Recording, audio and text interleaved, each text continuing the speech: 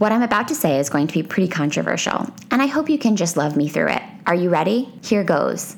I hate Halloween. I love the candy, and well, pretty much just the candy. Sorry to all my Halloween-obsessed listeners, but it's just not my thing.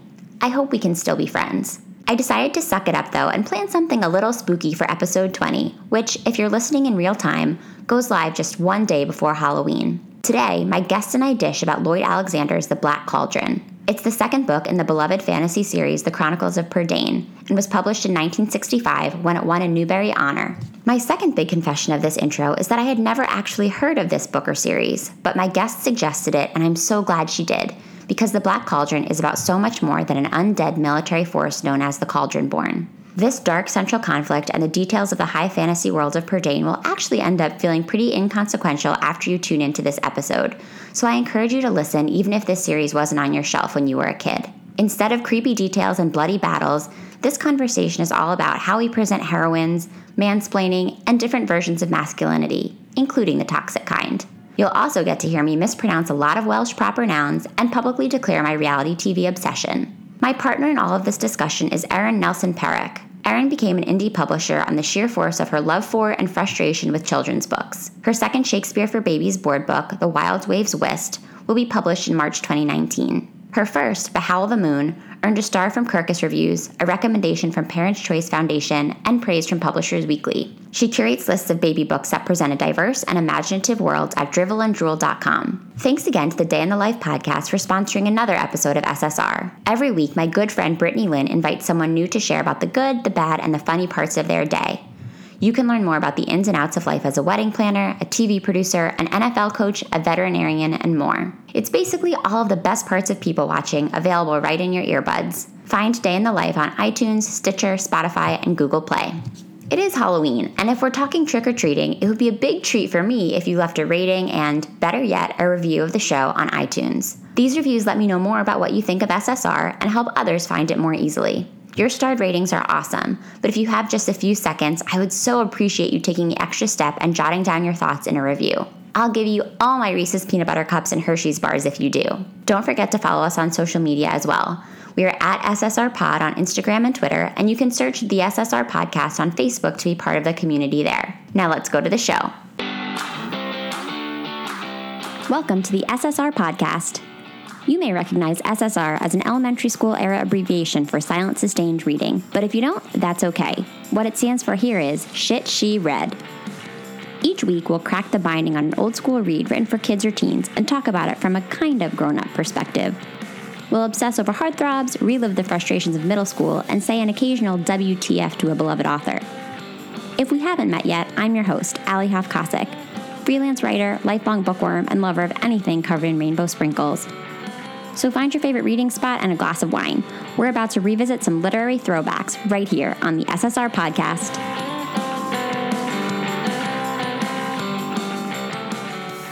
Hi, Erin. Thank you so much for joining us on SSR. Hi, Allie. I'm so happy to be here. This is going to be really fun. And we are recording our Halloween episode. It's currently the end of September, so in spite of the fact that I ate almost a full bag of peanut butter M&Ms by myself in the last 2 days, I'm not really in the Halloween spirit yet. The candy I'm all caught up on, but other than that, I'm not there yet. I'm so there. I am trying to restrain myself from going full PTA and hanging little bats all over my house. I'm very excited for Halloween. I feel like you have full permission to do that now. People start celebrating Halloween in August, so if anything, I think ridiculous, you should do that after we're done talking. Yeah, go for it.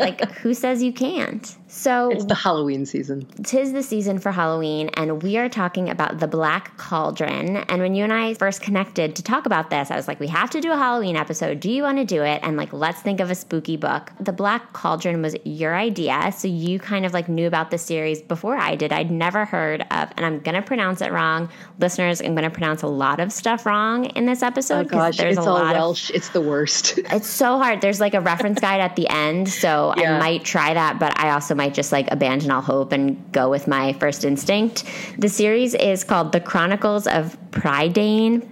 I'm going to say Chronicles of Prydain. I think it's Prydain. Okay. I actually did read these books as a kid, and I thought they'd be a really good thing to tackle on the podcast because I just hadn't thought of them at all for 20 years. And it's odd because I felt like they were very much a part of the I don't know, like the fantasy canon, at least when I was reading a lot of fantasy and a lot of young adult stuff, like it was very, they were on the shelf that you reach for first, that kind of thing. But they didn't used to have that pronunciation guide at the back.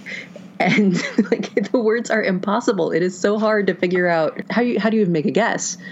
And I don't know. A surprising amount of my childhood has been, how should this baffling Welsh word be pronounced from this book and some others. So well, I'm glad for the pronunciation guide, but I do have to say I spent the whole book wondering, like, how am I going to do the podcast about this? I can't say any of the words, and I hadn't seen the pronunciation guide until I finished because it's on like the last page. Yeah. So then I kind of breathed a sigh of relief, but at the same time, like I said, there's just a lot pronunciation-wise to tackle here. So listeners, please forgive us in advance if we're inconsistent or if it sounds really ugly, because at least on my end, it's bound to. Erin, I think you might do a better job than me. I have been trying so hard to figure out how to pronounce these things, but I started with just this gut reaction based on who knows what. Probably when I was like 10 or 11 or something like that. And that's the mental pronunciation in my head. So I can try and correct myself all I want, but I'm probably going to say it 3 different ways for everything. Fair. So. I mean, in my head, I still, when I see the name on the page reading Harry Potter, I still kind of think Hermione, because when I was 8, like that's what I thought it was. Right. You get like the mental cadence in your head and you can't change it very easily. So it becomes very difficult. That's what I thought. Hermione, I know your name is Hermione, but when I was little, I just had never seen that word before, so forgive me. Yeah. Anyway, The Black Cauldron. So tell me more. You read these books when you were a kid. I was a big fantasy reader when I was younger, but as I mentioned to you before we started recording, these books were not on my radar as a kid, and I'm not sure if they just like weren't in my school library or something. But tell me about your experience with them. Were you big in fantasy in general? Like, was this one of your favorite series? I was a huge reader of pretty much anything I could get my hands on, which is kind of still the case. But I didn't really have a whole lot of other friends who were peers who were readers, so I didn't have a circle to check in with. I have no idea if everybody else was reading these books or not. I don't know where they came from. I don't know when I got them. I definitely had my own copies. I was talking with some friends now that I have who were readers in their youth, but we were all reminiscing about the Del Yearling covers and like how they were very iconic. The cover art that you have on a particular book that you read so many times becomes such a part of your impression of it, and then everybody has a different copy, so you don't even have that in common. Yeah, I definitely read them quite a few times, and yet at the same time, I don't know that they were particularly my favorites, if that makes sense. And going back, I understand what I was drawn to and what I wasn't drawn to. I don't know if this will resonate with you or with anyone else at all, but reading was what I did, and so there were some books that I read a bunch of times just because I had a lot of time on my hands and I had the book.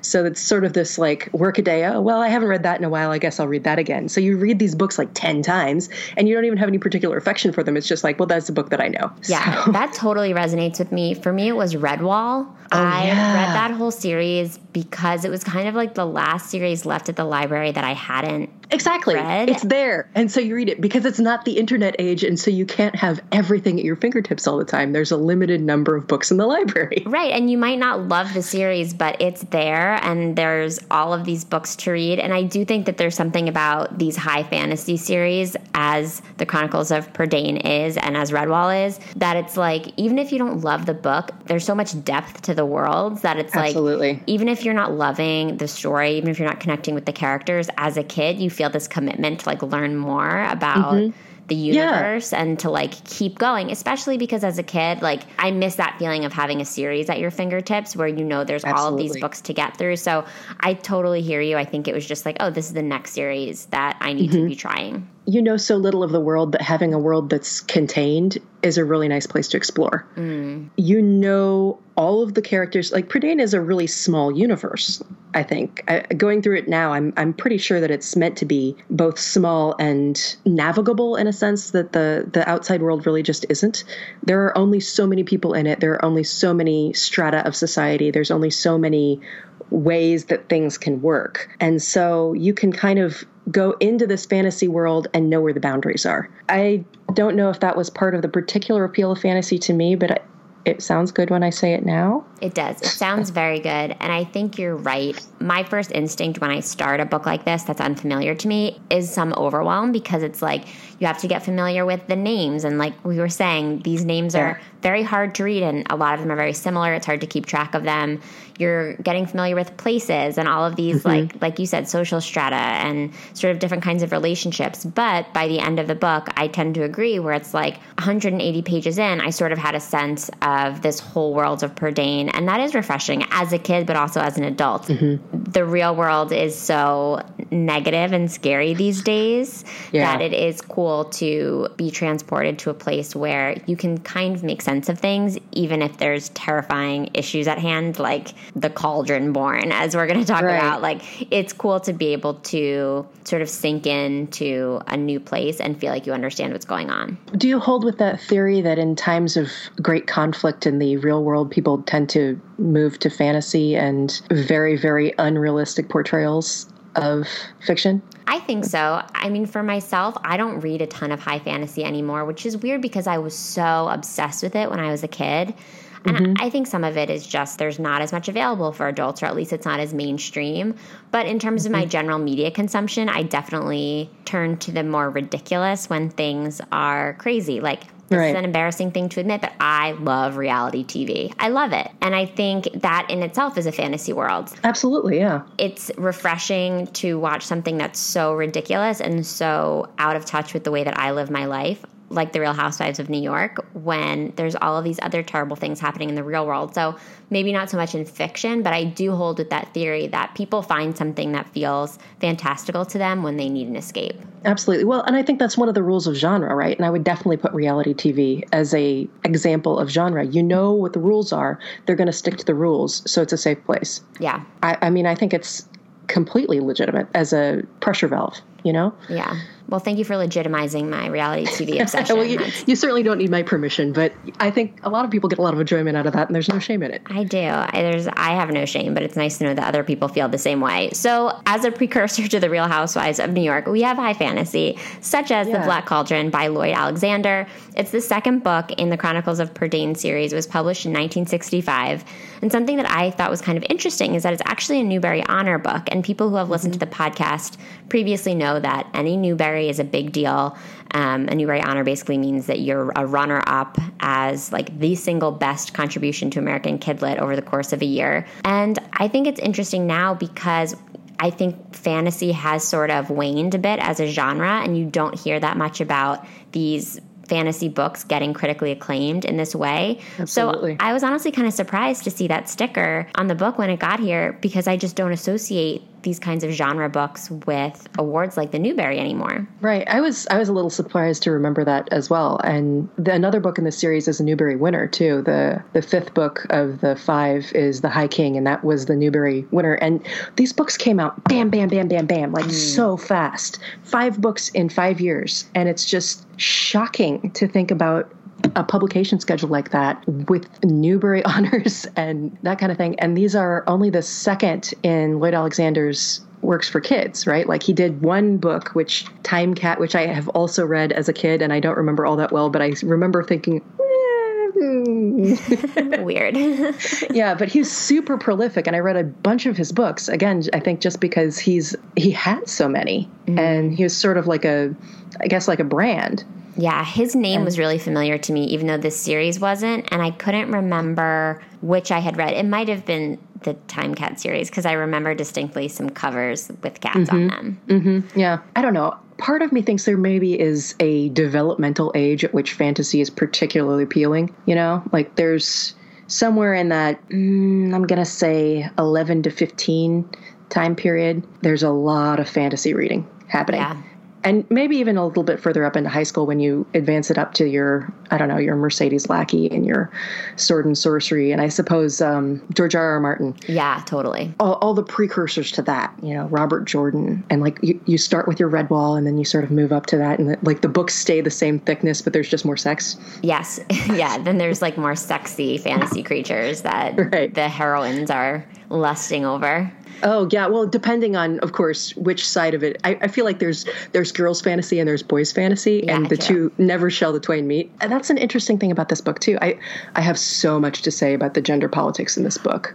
Let's get into it. So, like, where would you start there? What's your first? I see you're like running, you're already like wringing your hands over it. So, everybody knows I love a good gender politics conversation. So, where do we begin? Context-wise, the main character here is Taryn, who's like the assistant pig keeper. He's an orphan, has been raised on a farm with an enchanter and a farmer, and he has this girl who lives on the farm, a young woman whose name I can't pronounce, but I'm going to try for the first time as I look at my pronunciation guide here. I'm cheering for you. Okay. Ilanwi, is that how we say it? I guess. Apparently he made this name up, so we don't have to feel bad about mispronouncing it. Okay. I think accent on the second syllable, and that's all that we can really say. Great. So Ilanwi is literally the only female character in the entire book. There are 3 other female characters. Oh, right. The witches. Yes, but of witches. Course, you have the witches and then you have the maid, right? I mean, except the witches are the fates, right? Like we've got the maid and the mother and the crone. And so they are universal. They are lunar. They are portentous. Yes, well, that's true. They don't exactly count as another female character. And this is the book that, I don't know if this was your experience of your fantasy reading as a kid, but like there's this team and, like there's the hero and there's the comic relief and there's the one that bumbles everything up. And then there's the girl, and girl is a personality type. And that's all that there is. And on the one hand, these books are absolutely guilty of that because there's only Ilanwi in the entirety of the universe who is a girl that's worth knowing. Yeah. And she's such a not like other girls. It's not even funny. She doesn't, I don't know. I went through and I read some of the rest of them as well because I'm a chronic geek. You're just committed. I really appreciate your commitment. I am hugely committed. I am so into this. It is not cool. But she's the next book after this one is where she has to go learn to be a princess. And she's very much like, oh, these hens clicking in the castle. Like, I can't handle it. Court ladies are court ladies everywhere. And they just don't have anything interesting to say. It's just gossip and embroidery. And like, as a kid, I was very much like, yeah, I would also hate gossip and embroidery. But actually, I love gossip and embroidery. Right. And I really resent the idea that in order to be a person who's into like adventure and important events and world politics, which is essentially what this is, and in order to have physical courage, which she clearly does, you have to reject all of the other, trappings of femininity. On the one hand, we have, character type is girl, but on the other hand, she's a great character. Yeah. And really, one of the joys of rereading this is rediscovering how cool she really is. She knows her own mind. She's extremely brave. She's extremely independent. She doesn't allow herself to be limited to the gender roles that are available to her, even though the people in her life very much firmly do set her in those gender roles. Like, she's never offered an invitation to leave traditional femininity. And yet at the same time, she's just like, well, no, I'm not going to do that. I would rather do this instead. It's not fair. You can do it, so can I. Yeah, I mean, she just shows up as part of this mission that the men have gone on, which I loved. Like, Taryn had kind of been like, oh, we're all going to go off on this military mission and try to capture the Black Cauldron, and you just stay here. The subtitle of this book is Taryn Mansplainer. Like, he's the worst. Gosh. And then the subtitle should be like Toxic Masculinity 101. Absolutely. This is like Taryn Mansplainer and the toxic masculinity is the topic of this book. But at the same time, like, that's hugely interesting to me. Like, it's almost explicitly about a battle to choose a masculinity that is not toxic. And for a book that was published in, what did you say, 1965? Yeah. It's backward in a lot of ways, but it's also very forward thinking in different ones. And I guess I kind of ascribe that to the author's ability to actually look at the humanity around him and relay that to the page, despite not maybe having a whole lot of cultural discussion about it. Yeah, I think that's fair. And I think it's reflected in Ilanwi's character because there were a lot of moments where I felt like she was just this like kick-ass female character. She's, again, showing up on this mission to which she hasn't been invited. Taryn has actually kind of poo-pooed the fact that she would ever be involved. She's trying to do her own thing, to bring her gifts and her courage to the table, to bring her resources and like really try to contribute to this like very important mission that they're on. And there were moments throughout the book where I just loved that she was, as you said, like speaking her own mind and telling the boys what for. there were moments too where I felt like the author was kind of surrendering to some stereotypical like themes of women at that time in 1965, whenever the men would want to be brave and sort of like do the thing that was more dangerous, when Taryn wanted to kind of like head right into the heart of where the cauldron was instead of just going back to meet the rest of the group. Eilonwy was always the one who was like, why would you do that? She's always kind of the more practical one. She was always kind of like the goody two-shoes. And I couldn't figure out how I felt about that. I couldn't figure out if that made me feel like she's the smart one, she's approaching this with a level head, and that's really cool, or if I felt like she was sort of taking one step forward, two steps back in terms of being like scared and trying to like keep the men on track in a very traditional way. What do you think about that? I stuck a little flag on that exact conversation because I think it's just it's a really interesting point, because being risk averse is part of the narrative for femininity, right? Like that is absolutely something that is supposed to be on the woman's, like, men are into the glory and the honor and the doing dumb crap and the hold my beer, and women are like level headed and we always make good choices and we weigh the whatever and keep everyone back and kill all the fun. At the same time, like, okay, so where I got it. Okay, so this is my super cool self. For listeners, there are multicolored little Post-it flags all over Erin's book, and you know that makes me so happy. Okay, so here's the section, and it says, Eilonwy and Dolly the dwarf have suggested that the only sensible thing to do is to return to their leader and head for, safety and get everybody banded together and then go, like, after the cauldron. And then Taryn says, it may be that we would be wiser returning to Gwydion, blah, blah, blah, blah. And then Eleider, who we may as well just call him toxic masculinity embodied. Like, yes, like he's just like a walking, fuming time bomb of rudeness and glory. And he says, do you think I would turn my back now when the prize is nearly won? Go your way, pig boy, and I shall go mine to the marshes of Morva themselves. And then Taryn is just like rising to the bait. Go back, the rest of you, if that's what you want. I was a fool to listen to the thoughts of a girl.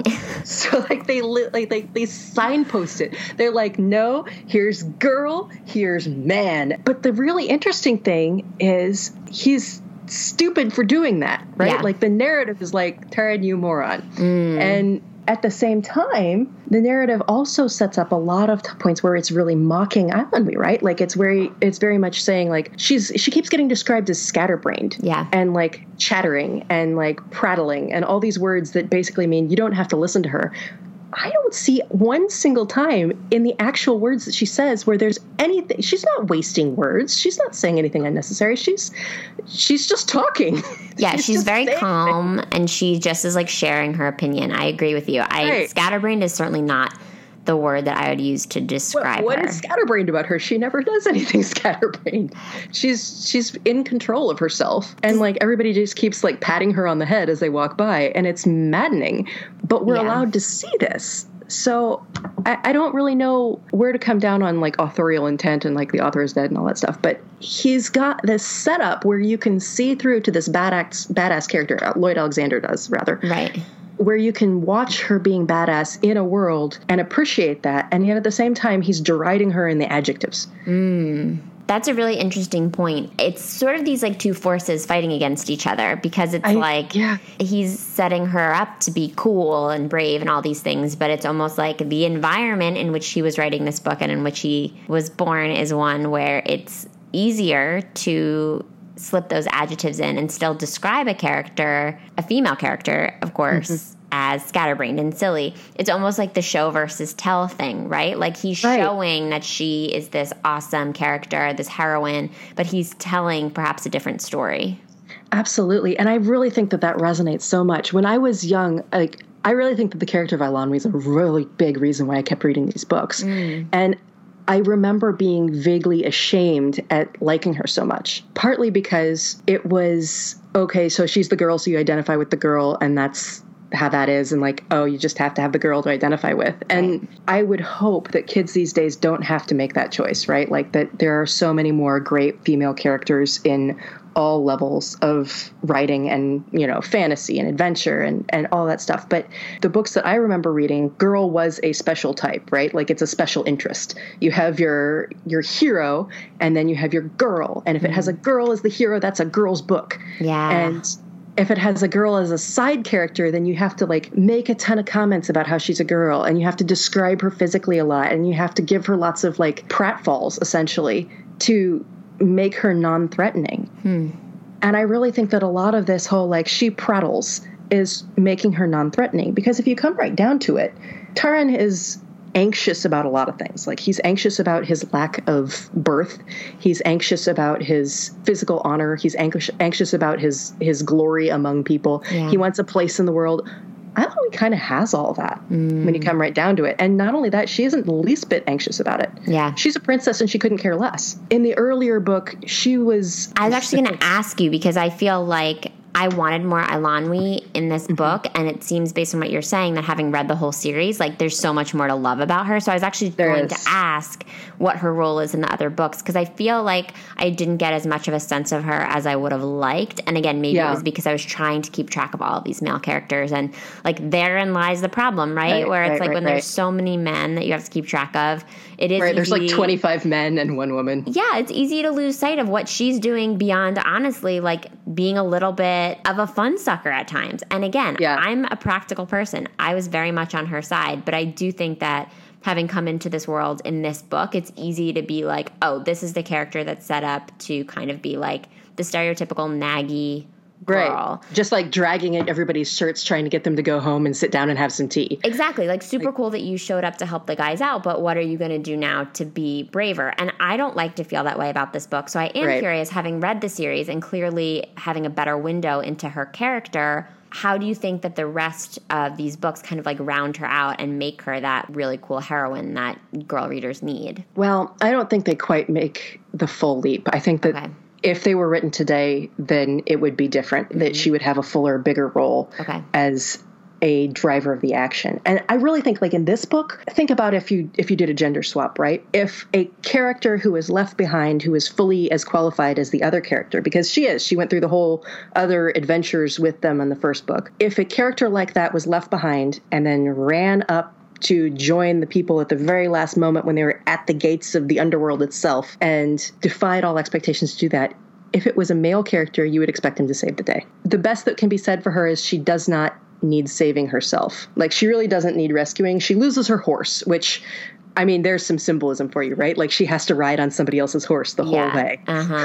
And just like her horse happened to wander off at the pivotal moment. And so now here she is riding on someone else's horse with them in front and like has no agency of her own to drive her plot. Right. Cannot propel herself from A to B. God forbid. But at the same time, like, she does everything that everybody else does. She doesn't hold them back. She doesn't hamper them in any way, but she also isn't crucial. If it were a male character, you would absolutely expect a crucial contribution, like this whole, like, if he hadn't come, all would have been lost. And she doesn't get that. There would have been sort of this sense of, like, pun intended, I guess, like coming in on the white horse as a man. Absolutely. Being like, we need one more man to save the day. And she is, if anything, they're like, ugh, now we have to deal with her. Right. And they're all like laughing at her. They're like, oh, was it hard to get here on your own? And like, you assholes. Yeah. Like, she came all this way with herself.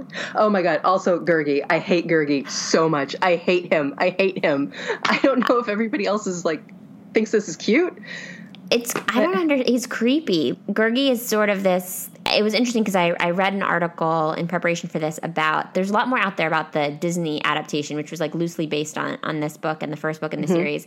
And I read an article about Gurgi in the movie and how nobody's quite sure if the way they portrayed him in the movie is what he's supposed to look like in the book. Because I guess in the movie he looks kind of just like a dog. That's so weird. He's clearly like some kind of weird primate. Yeah, he's like a super weird beast. I have no idea. And he just kind of like follows them around. And I guess he's like trying to be helpful. And he always seems to like show up when they need help. But something about it just really didn't sit right with me. And unfortunately is like the part of the fantasy genre that I've probably outgrown, which makes me sad. Like a character like Gurgi. No, I don't think this is outgrown. I hated him as a kid too. You did, yeah. Yes. Oh, he's up. The third person talking and the rhyming stuff, and like he's completely useless. Honestly, I think he's in the book because if you have Taran and Eilunwe together alone for the whole part of the quest, that it's Taran, Eilunwe, and Gurgi, then that's improper, right? Like, and then you have to deal with interpersonal tensions between them. And like, do you have a romantic subplot? Do you have a lot of fighting? Yeah. Like, what do you do? But no, you stick a monkey in there, and by God, now we have a quest band. What? Why is he here? What is this? There's not even any other animals in the entire universe that are like him. Yeah. He just exists for some reason. He comes with Eilunwe to, like, join the group, basically. He's like, I helped her. I mean, I'm not even going to do the rhyming thing because it's really annoying, but he's like, I helped her get here, and now here I am. And they become sort of this, like, motley crew of warriors. Exactly.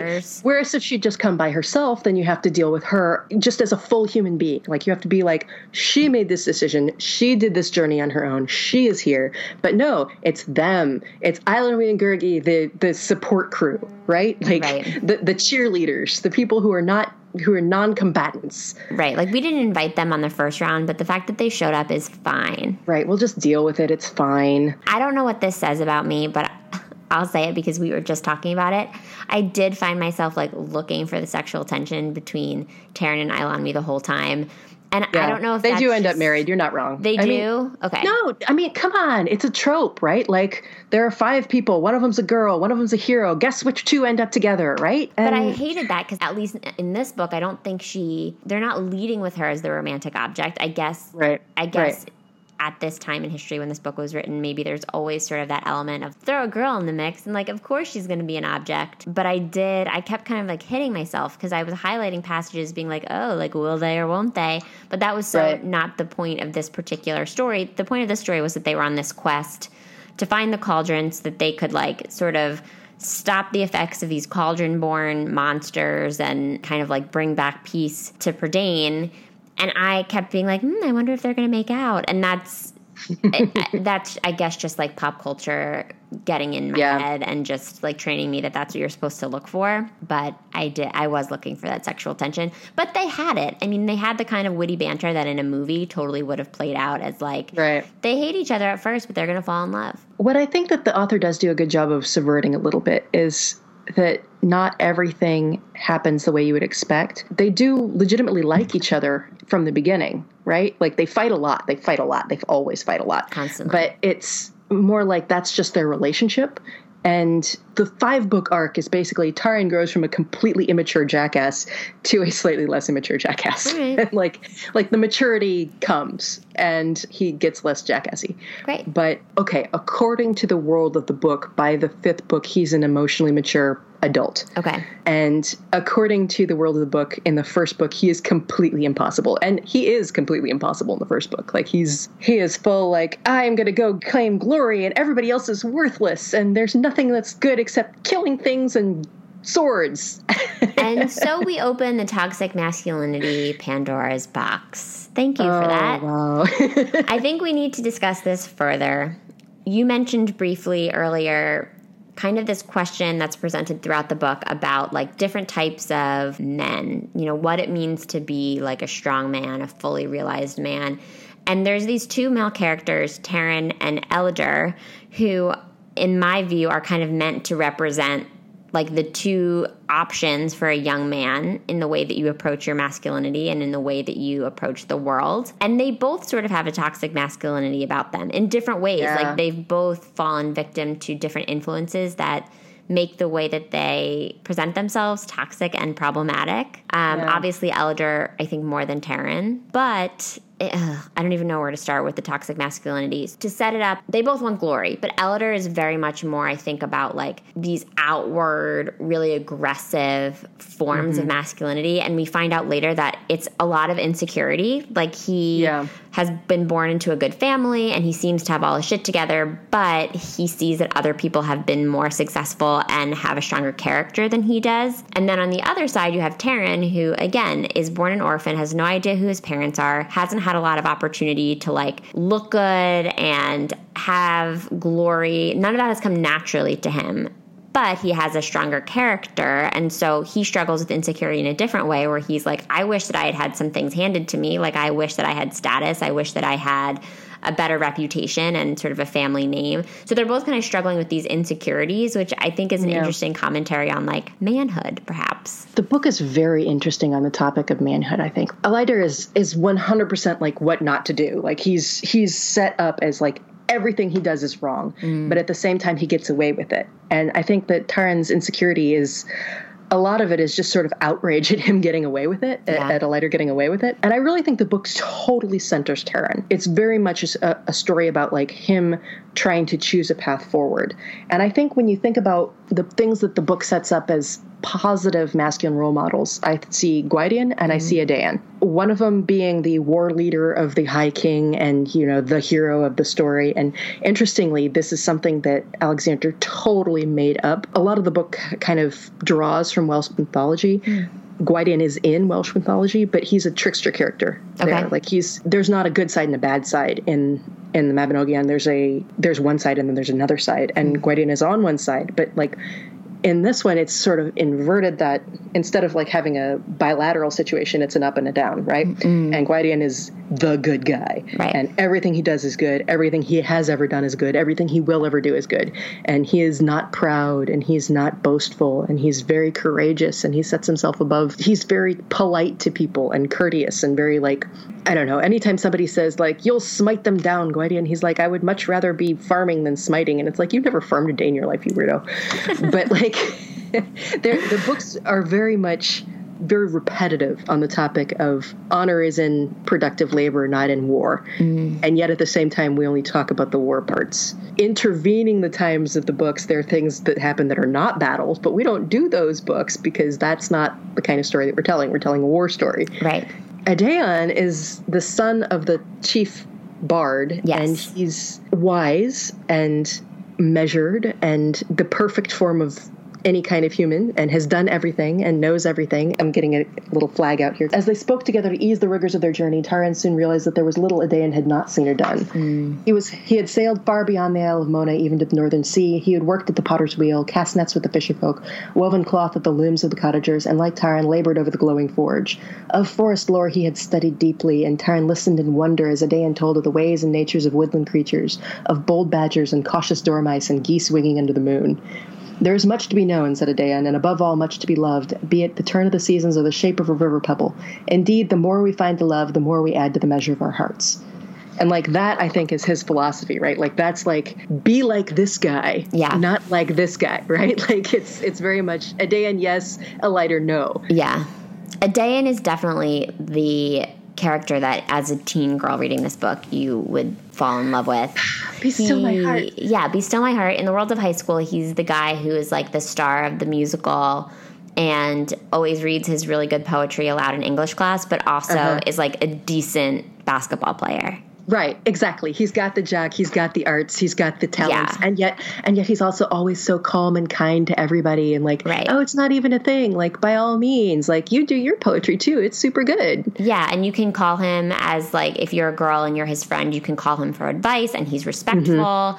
Right. And he has so much wisdom to offer. And he probably has like a great relationship with his mom. He is completely secure in all of his beliefs and all of his interests. Like at no point is he questioning whether he needs to focus on any one thing. Everybody seems to assume that he's going to follow in his father's footsteps and become a bard. But he's like, I don't know. I'm good at being a bard, but like I am interested in all these other things. And and there's no angst about it. No. There's no anxiety whatsoever. He just is just completely himself, and it's fine. There's no showing how he got to that point. He just sprung up that way. Yeah, and he ends up dying fairly early in the book. Spoiler alert. I mean, he's too perfect to live. Right, and then so we just kind of have his spirit that's infecting the rest of the story in the most beautiful way because he's imparted these philosophies onto Taran about manhood and about like what it means to be a good person and what it means to be a good man. And the physical manifestation of that is this necklace. I think they call it a clasp that he's given brooch. Yeah, some sort of a piece of jewelry that has like the symbol of the bard on it, and that's all about like love and knowledge and wisdom. And it's magical. It's magical. It gives Taran the ability to have prophetic dreams, which are super creepy and honestly not something that I think I would want to have. Like I don't know that I would want to wake up and be like, that dream about me being chased by werewolves means that I'm going to be chased by werewolves. It's a bit of a burden, yeah. Yeah, that's a lot of pressure. And ultimately, Taryn feels the full weight of this responsibility of sort of being the steward of this piece of jewelry because he barters it so that he can get the cauldron from the witches that we were talking about earlier. So how do I pronounce his name? Aiden? I think it's Adain. I don't know. Let me consult my handy pronunciation guide. I think you're right. It's Adain. Yeah, Adain. So Adain is sort of like a physical and a philosophical presence for the whole book. I was sad to see him die so early on, but I do think it was interesting that he's presented as this sort of the least physical of all the characters, the least typical. Yeah, he gets stuck holding the horses with the teenagers. Yeah, like he's not physical, he's not super aggro, but in the end, like he's the one that dies earliest, and he's sort of the last one who would want to. He's the last one who would want to try to prove himself in a battle. He's just doing what he thinks is the right thing for him to do. He's not doing it because duty. Yeah, he's not like these other guys that are really after their own reputation as strong warriors. And so I thought that was kind of interesting. The fact that we would not have expected him to be the one to die in battle first. And he did. I kind of marked him for death immediately just because it's genre awareness, right? Like if there's somebody with no faults, they're obviously going to die. Tragic hero. But, exactly. I do think that the way that they idealize him is fascinating. The interesting thing about the toxic masculinity plot to me is that Taran recognizes it very early on. Like, he recognizes this is not a good way to be. I should stop that. Like, his first encounter with Elyder the Jerk is Elyder, like, grabbing him up from Taran choosing his battle poorly, literally, and getting beat. Right. And he immediately, he's got a temper and he could be goaded into saying something really poorly thought out, but he immediately apologizes, right? Like, very quickly. He's within the first, 10 pages maybe, he's already apologized to what's-his-face and said, the enemy is outside, not us, not within us. Like, let's be friends. And the guy's like, screw you. I don't care about you. You're not worth being my friend. I'm going to keep up this my name above all front. Taran has to kind of cope with that over and over and over again through the book. And I think that that is actually a really interesting way to set it up. It's one thing for the character to be fighting the forces of toxic masculinity within himself, but being forced to interact with somebody else who's not fighting it, who's just living that toxic life. Yeah. That's something we've all come up against, right? Like, oh, yeah. How do I deal with this jerk? Yeah. I can't change him. He doesn't appear to be learning anything. He continues to be a jerk day to day. Yeah. I don't know. That's relatable to 2018. Well, I think especially from the perspective of a male character, obviously I'm a woman, and so I don't know how it would feel to be a man like Taran who is struggling with these different images of being a man and what toxic masculinity looks like from that perspective. But I haven't read a book, I don't think, that so clearly sets up that kind of an inner conflict where a man is trying to figure out how toxic is too toxic, how aggro is too aggro, what's appropriate here, like what does it really mean to be strong, what does it really mean to be victorious, should I be focusing more on physical feats or should I just be trying to be a good person? So I thought that was really interesting. I've talked about this a lot on the podcast, where it's like some of these books that are, genre titles, high fantasy, it's easy to get lost and to really stress about the logistics of things. Like, am I going to be able to recall details of this battle and the politics? And I was worried preparing for this conversation that, like, I wasn't going to remember anything. But at the end of the day, the questions that are being explored in this book are really pretty basic. And none of the other stuff really matters that much. Right. It's really about, like, what the characters figure out on the quest. When you break the quest down, it's pretty simple. They want to get the cauldron. Ultimately, they get it because Taran has some really quick thinking, decides to trade this clasp that he got from Adain. Of course, there's some drama at the end because Elyder sacrifices himself so that the cauldron can be destroyed. Like, those are all interesting plot points, of course. But when you really get down to it, and maybe this is just an adult reading, those things don't matter as much as what the characters are actually figuring out over the course of the quest. And as a kid, I don't know that I picked up on that as much. But it is interesting when you like really break down what's actually happening in this book. One of my favorite lines was, I think, on the second to last page. And Taryn says, "It is strange. I had longed to enter the worlds of men. Now I see it filled with sorrow, with cruelty and treachery, with those who would destroy all around them." And Gwydion says, "Yet enter it you must, for it is a destiny laid on each of us. True, you have seen those things, but they are equal parts of love and joy. Think of Adain and believe this. Think too of your companions. Out of friendship for you, they would have given up all they valued, indeed all they possessed. You choose to be a hero, not through enchantment, but through your own manhood. And since you have chosen for good or ill, you must take the risks of a man. You may win or you may lose. Time will decide." And I think that conversation absolutely. is like such a great way to sum up this journey that Taryn is on, but really that they're all on, about like what you value. And so ultimately, like all the other stuff doesn't matter. It's great that we have these spooky elements because it gives us an excuse to talk about this for Halloween. Absolutely, yeah. But the core of this is really just figuring out like what it means to be a man and also what it means to just be like a good person. Absolutely. And I think that that's like that speech is so very much the core of things. Yeah. And yet at the same time, that is the part that makes me feel like this book is truly good as far as a exploration of what it means to be coming into your own, to choose your own adulthood, but that it's also very limited in who it sees that choice open to. Because it is about becoming a man, right? Eilonwy does not have the option to become a hero. Nobody was willing to offer up everything that they were for her.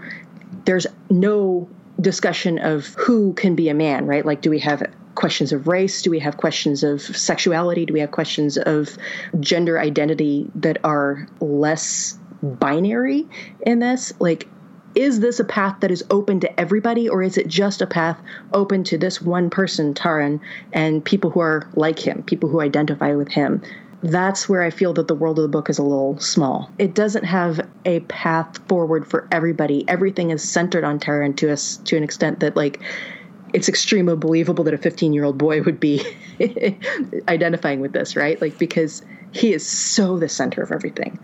Why is he the one that's making the call when it's the determination is, do we go to the marshes of Morva, or do we go back to dad/boss/Gwydion/person who knows everything? Yeah. Like, why is he making the choice? He's the guy that's holding the horses. He's literally the lowest ranking person of this entire quest. And somehow Flutterflam is literally a king. He's an adult and an actual adult king. And he's all like, "Oh no, Taran, what should we do?" Yeah. Like, what? Why? Yeah, and it all rests on him. And I also think there's this sense that, like, there can only be one winner. It's either him or Elidor. And there's also only one real person. Right, and one real man. Like, there's only one guy that can actually be a man here. And there's not enough room for more than one kind of man. Yeah, to the point that one of them actually has to sacrifice himself. And I think that shows, you know, in a very dramatic way that Elidor has had some personal growth here, and then Taran's kind of left to figure out what that means for him, which is, again, like such a weird thing. Elidor actually, he literally asks him to give up the glory of the thing. Like, Taran has to actually sacrifice the glory of the deed in order to accomplish the deed. And I think that is kind of a neat little point, right? Like, that was brilliant. Right. Yeah, Elidor basically says, like, he's not going to help the rest of the group carry the cauldron back to the rest of the crew. To MacGuffinville. Yeah, wherever they're going. Again, it was hard to keep track of some of these details, but he says that he's not going to help them carry the cauldron, which is obviously very heavy, back, unless Taran agrees that he's not going to take any of the credit for having actually obtained the cauldron. And Taran did do that. It was his bargaining and his It was Eilonwy who lets the cat out of the bag immediately, because she's like, screw this whole, like, game. Yeah. I'm not doing that. Which neatly lets the whole thing out, but also she's not bound by the contract of honor because she has no honor, because her honor is based on her sexual purity, and that's a whole other situation. Yeah. But she's sort of separate from this whole agreement that they've made. And so in the end, she tells everybody that it was Taran who succeeded in the mission, and Elidor feels like he looks like a fool. All he's been doing his whole life is trying to get glory on his own. Right.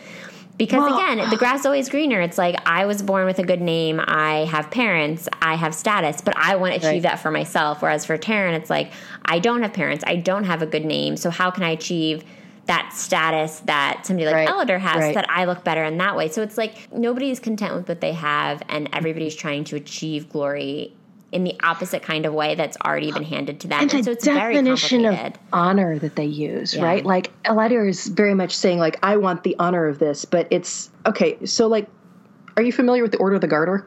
Vaguely. Like, I've heard of it, but I don't know a lot about it, so fill me in. Okay, so this is totally hors de combat, but the Order of the Garter is I think maybe the highest honor in British knighthood or in British like chivalry. Okay. And it's very old, and the symbol of it is a literal garter, like the kind of not the like the lacy kind that we have nowadays, but the same concept. Okay. A woman's stocking holder upper. Got it. And the motto of it is "Honi soit qui mal y pense," which is "Shameful is he who thinks this is shameful."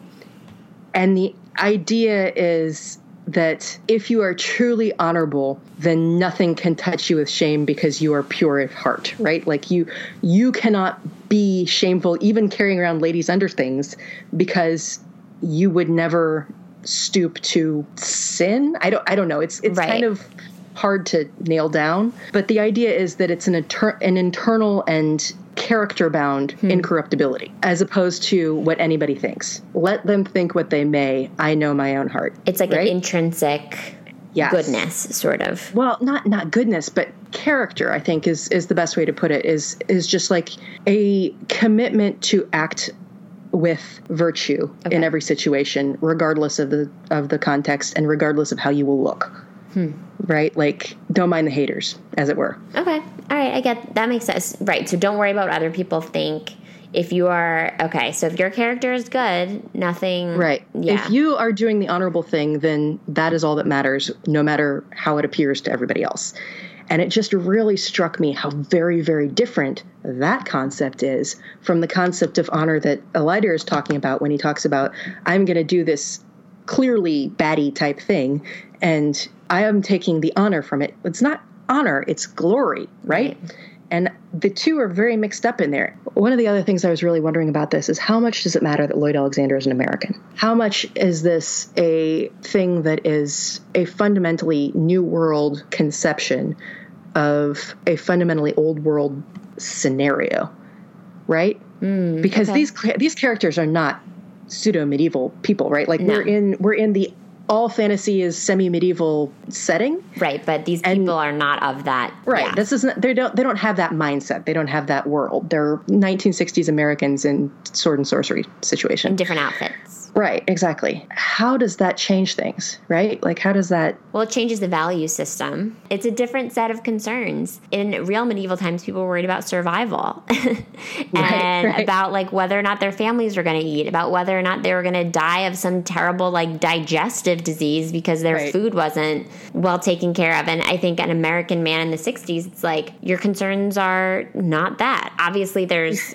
bigger problems he explicitly just, like, comments out the worry about hunger. Right? Like he, in the very first book, he introduces this wallet of plenty or whatever, and that's the only thing that Gurgi has, and he carries it around, and so everybody always has enough to eat, and we just don't have to talk about that anymore. Right. You eliminate any real problems and you replace them with problems that are much more philosophical and existential. And in this time period, for real, nobody was really that worried about that. I can't imagine that there were two men, Taryn and Elidar's ages, who were like battling it out to figure out whose philosophy on manhood was most meaningful. I mean, maybe they were. There's a certain, let's call it a continuity of character between Western masculinity through the ages, right? Yeah, like that's true. Young men have, in fact, battled over stupid crap for many, many, many centuries. It doesn't mean that this is the kind of crap that they specifically battled over.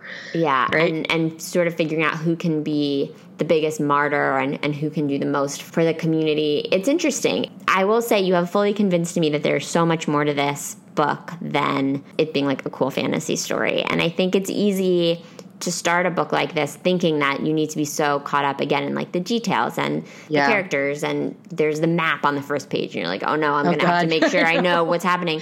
I always see the map and I'm like, am I going to need to know this stuff? Right. I'm like, do I have to put because a I can't do Google Maps. I definitely cannot handle Prydain maps. No. Oh God. I was like, I hope I don't have to keep track of this. I feel fully convinced that this is like such a deeper book than that. It's the kind of book that I can see wanting to read multiple times, because I think it almost requires you to understand, to sort of get like a cursory understanding of the world, so that then you can dive back in and like actually get to the heart of things. So no, and I'm sold. There's so much richness here. I mean, we haven't even talked about the World War II underpinnings and all that stuff. And it's just like, there's a lot here. Yeah. I mean, we could probably go on for another hour. It's like comparatively thin little tome. It is. It's 180 pages, and I read it in like 2 days. But it is shocking. Let us briefly praise how great Lloyd Alexander is at getting a lot done in very clear prose, because I had forgotten that, and he's actually a quite good writer. The writing is beautiful, for sure. I was very impressed. I will say, before we start to close out our conversation, I found something that was kind of funny while I was researching.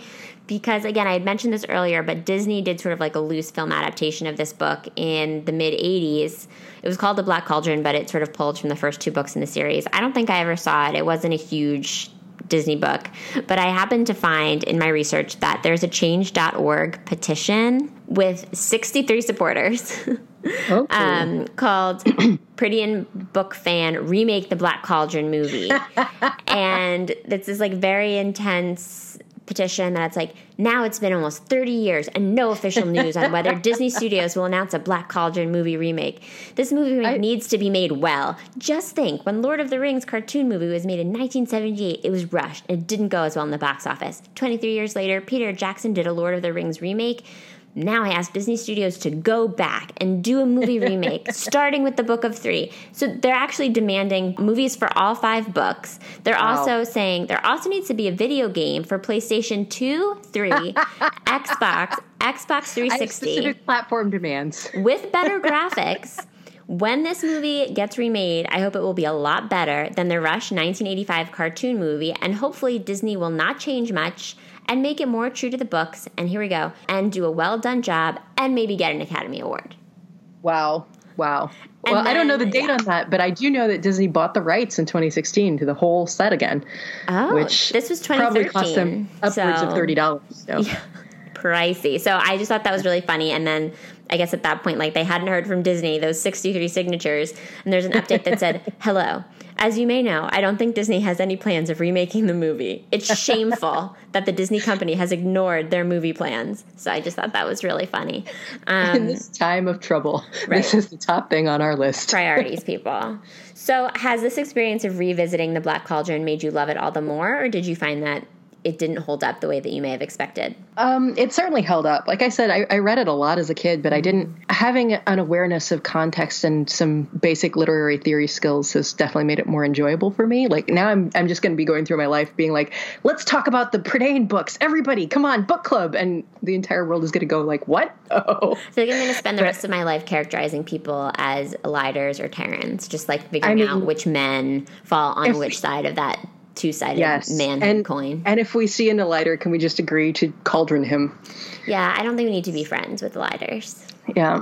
Yeah, they're not pleasant. No. And I like that he never, ever became pleasant. I like that sometimes you reach out an arm of friendship to somebody and they spit on it and then continue being a jerk. That is truth in literature. Yeah, and Taryn was able to find some empathy for him and find some empathy for his situation, but they didn't have to be friends. And I think that's right. Like, really he can be empathetic and see him as a full human being with insecurities and difficulties of his own, and Elider can still be a jerk. Right. Like, he doesn't have to like him. He can just say, okay, I understand why you're a jerk, but let's move on.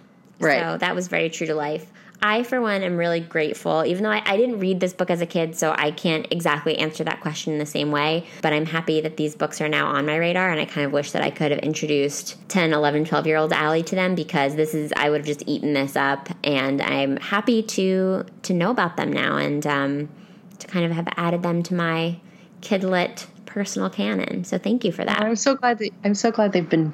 It's been a good read for you, because it really is. And I'm tempted now to read book 3 because I want to hear more about that like princess school situation that you mentioned. Man. I really wish we could go into all of book 3 as well. So if you do read it, give me a call. We'll hash it out. Like, there's so much to unpack. Like, I feel like at this point in my life, I almost enjoy not fully loving it as much, because then I get to take it apart. Yeah. Well, this podcast only exists for that. So I'm glad most people feel that way. I'm glad there's plenty to dissect in all of these books. And I'm so thankful that you came on to talk. Before we wrap up. Thank you so much for having me. Absolutely. Are there any books that you're reading now or that you've read recently that you would recommend to our listeners? Yeah, I would recommend about a stack of books. But since we've been talking about the fantasy worlds and how things have changed since then, I thought maybe the Naomi Novik books. Have you read these? I have not. She just put one out in March or April, I think, called Spinning Silver. It's a follow-on to her book Uprooted. And if you liked fantasy as a kid, but you're kind of tired of it and don't want to deal with the baggage of it now, I very much recommend her world. It's like all of the great, really satisfying fantasy tropes, but her main character is, I am just not having this. Like, this is bullshit. I'm not dealing with it. Like, no. She's a very no-nonsense, 2018 friendly woman character living in a fantasy world that manages to come up with a satisfying ending to that situation. So I've found it very refreshing, and that's the next thing on my list. That sounds great. I will include a link to Naomi Novik as well as a link to The Black Cauldron in the show notes, that anybody who wants to pick those up can just go right there and click the link. I'll also include links so that you can find Erin online and stay in touch with her. I'm so grateful that you came to chat with us, and I have a feeling we're going to have more book talk in our future. I have had so much fun. Thank you so much. This is like my dream of the best podcast in the world. So amazing. Okay. Bye, Erin. Thanks. All right. Bye. Thank you.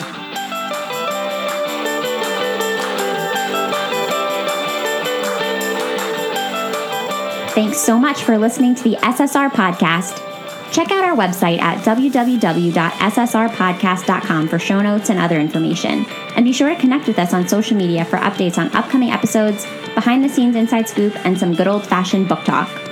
Find us at SSR Pod on Instagram and Twitter, and search SSR Podcast on Facebook to join the group. To reach out directly, you can send me an email at hellossrpod@gmail.com. If you're loving the show, it would mean so much if you could subscribe, leave a 5-star review, and share your thoughts with a comment. And don't forget to tell your friends, too. In the meantime, happy reading. I'll see you next time on the SSR Podcast.